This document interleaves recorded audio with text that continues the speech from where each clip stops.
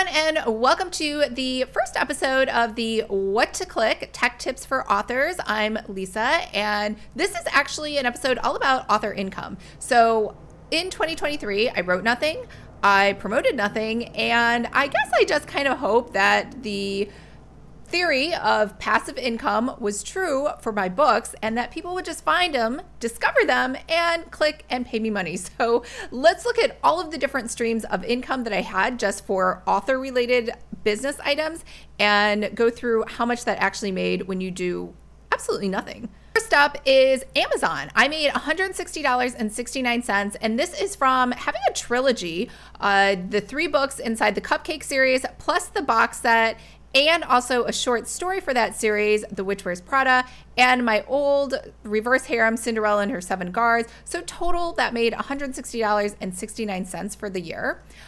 Amazon Associates. Everyone talks about affiliate income, and using your Amazon link, I made $58. And as you can see, none of these were on books. This is Netgear. I had a quick 30-second video on how to hook this up and put a link in there. Also Cat 7 gigabyte Ethernet, the Hallmark gift bags.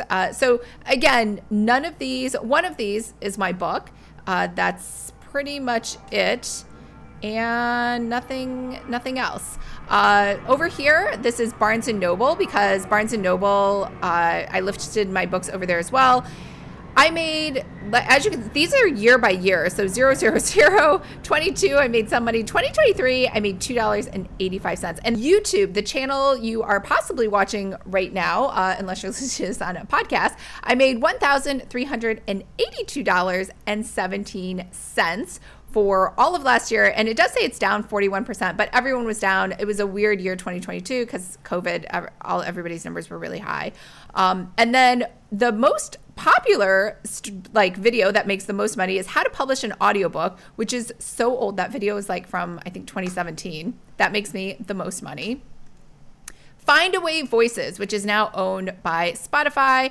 I made for all of 2023 $25.54 retail, $70.04 for library, for a grand total of $95.58 for the year. And then I also sell the author resource library, and that has made me $282. I had 6 sales for last year. So for 2023, I made a grand total of $1,981.29, which is a pretty good Starbucks money for me. And there are 2 types of authors in my mind. There is author A, which is definitely me, who I have a full-time job or a business, or maybe you have a benefactor, maybe known as a husband or a trust fund or something. You're independently wealthy, and you don't need to worry about the income from your author life paying for rent, your bills, car payments, anything else. And you just write because you love it and it's more like a hobby. And if you make money, that's great. And if you don't, it's not too big of a deal. And that is 100% where I am right now. Of course, I would love to increase my book sales and maybe have it be a full-time, take over everything, but I'm just not there yet. That is author B when I say I have 2 author business plans. And so I am definitely more familiar with the first one. The second one is where it is the bulk of your income. And I see tons of people talking about how they're making millions of dollars from their books, and they're kicking out a ton of inventory. They're doing an amazing rock star job at marketing, and they are experts at paid ads. And I think that is great. And so what does that mean now overall for the year for me? I am 100% dedicated this year to creating content. And I don't really mean creating content for marketing purposes. I'm saying creating content of actual books, manuscripts, and finishing that. That is my number 1 priority for the year. And just like last year, if I make any money from my books, that's amazing and great, but I am not trying to. So you might think, hey, I see you doing all these video podcasts over on your channel with other authors, and I'm not charging for that. So I have, for whatever reason, developed agoraphobia in the last year and a half. Has it been? Yeah, a year. It's almost been a year and a half. It's almost been 2 years. And I think it's perimenopause. I'm not really sure, but all of a sudden I woke up and I was terrified of leaving the house and of going to the mailbox was, to me, I thought I was going to die. And I have no idea. It doesn't even matter where it came from.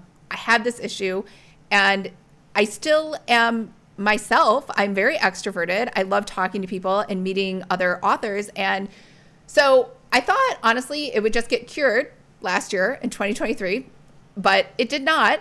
And so we're now in 2024. I miss talking to people. I miss chatting with people. I miss, honestly, just getting to know new authors and networking. And I shouldn't say networking because it sounds so like superficial. I like actually want to be friends with other authors. And so I can't go to any of the conferences.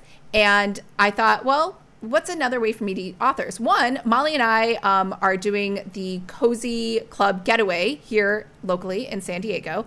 I am so blessed and lucky that she is so nice that she is willing to co-host it with me here in San Diego.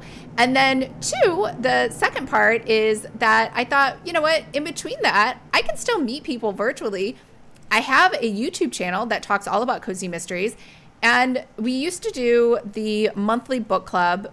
I used to do it with Courtney, the Cozy Escape Book Club. And we mostly just met other readers, and it was the same readers every month, which is great. But I really just wanted to meet the authors. And I would just send them like a random email. Hey, we're reading your book. Will you give us a free copy? And that was kind of it. And I didn't get to chance to chat with them. And so that's why I created the Cozy Mystery Mingle podcast. One, I think it is super helpful to other authors to have a platform to share on, and not everyone does video. I love doing video. Doesn't even matter if YouTube paid me nothing.